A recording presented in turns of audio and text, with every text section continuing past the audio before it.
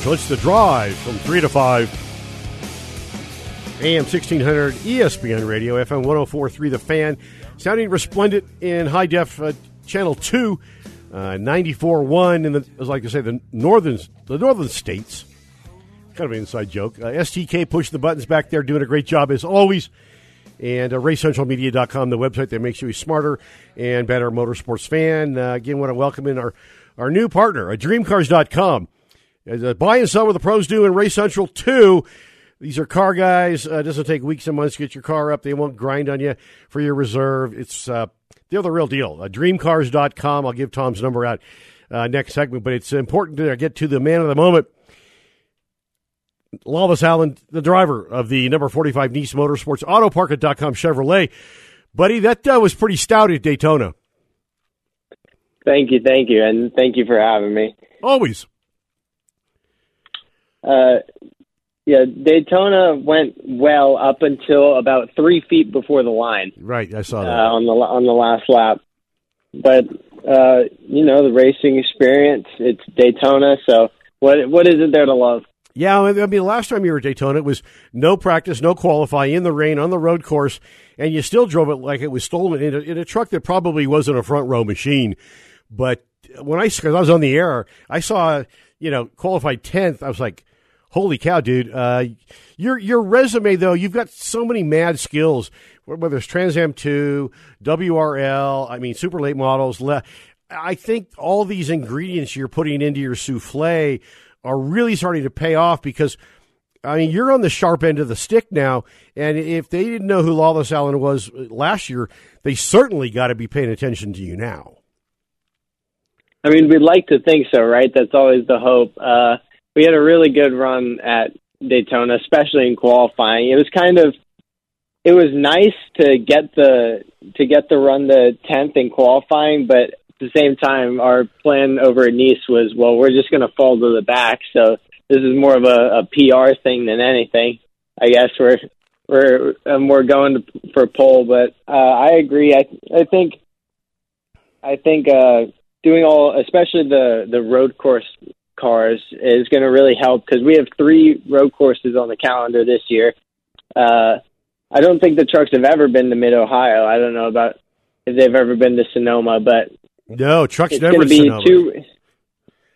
So we're running 3 road courses, and all 3 have driven before in some type of car. Sometimes, actually, I think all of them, several types of cars. So we're really ahead of the curve on that one. I would say.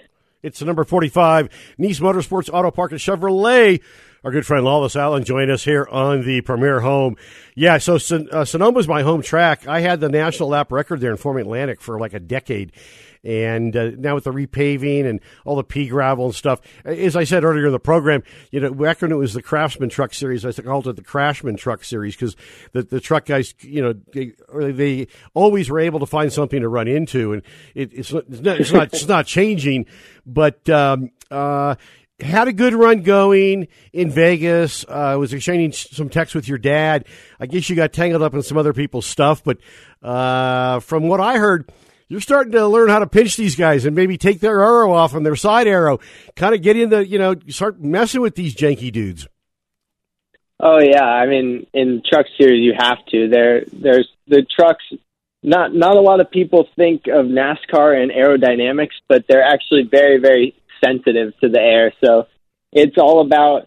Yeah, we got tangled up in somebody else's mess, but it's all good. It happens, part of it.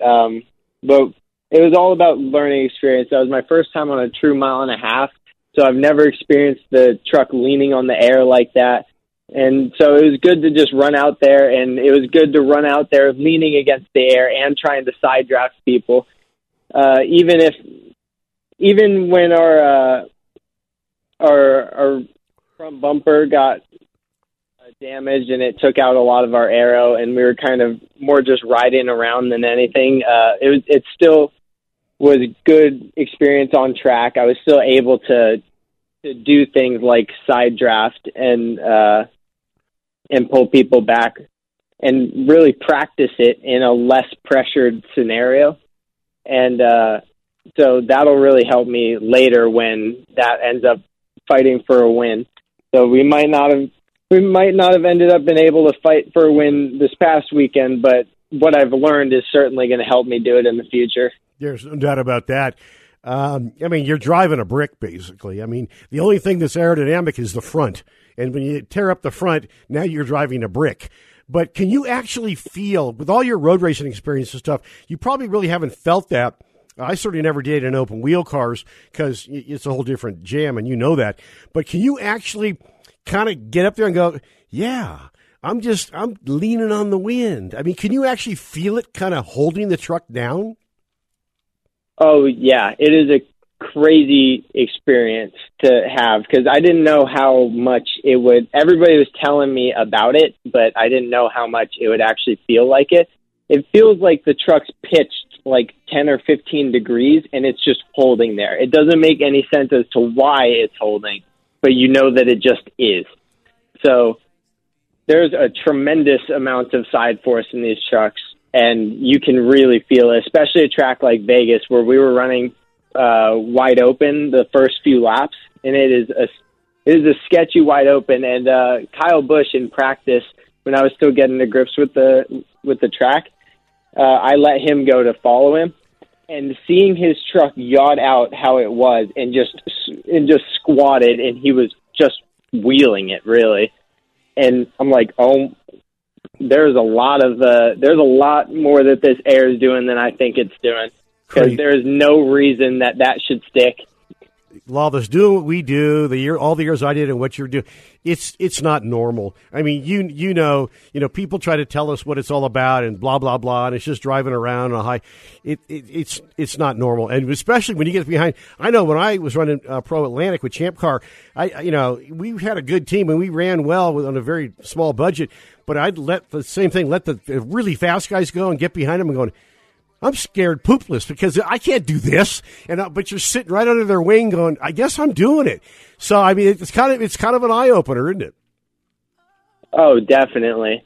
And it's nice knowing that even if, like, in practice, I'm just there trying to log laps, just trying to figure everything out. But it's nice seeing in the race that, like, us in the Nice Motorsports and Auto Park at Chevy, like, we can really stick with these guys. And we can, even if I've watched Kyle Busch on TV for years, and to know that we and I can stick with him, even if in practice he's driving away from me. I'm just out there learning from him so that I can use his own tricks against him eventually. There you go. And it's just there's always, you could be the fastest person on the track by 3 seconds, and you could learn something from pretty much every single person out there. So it's all about just understanding that you have to learn and not trying to be too prideful of I can do this on my own. Yep. Lawless, we got to let you go, but it's great to talk to you. So number 45, Nice Motorsports, Autoparkit.com, Chevrolet, the Dasher Lawless Racing Toyota. Dude, you're wheeling it like a badass. I love talking with you.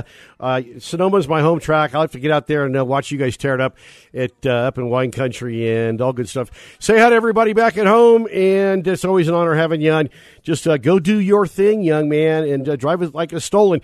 It's Lawless Alan right there. It's Race Central right here and RaceCentralMedia.com. It was all so simple. I see you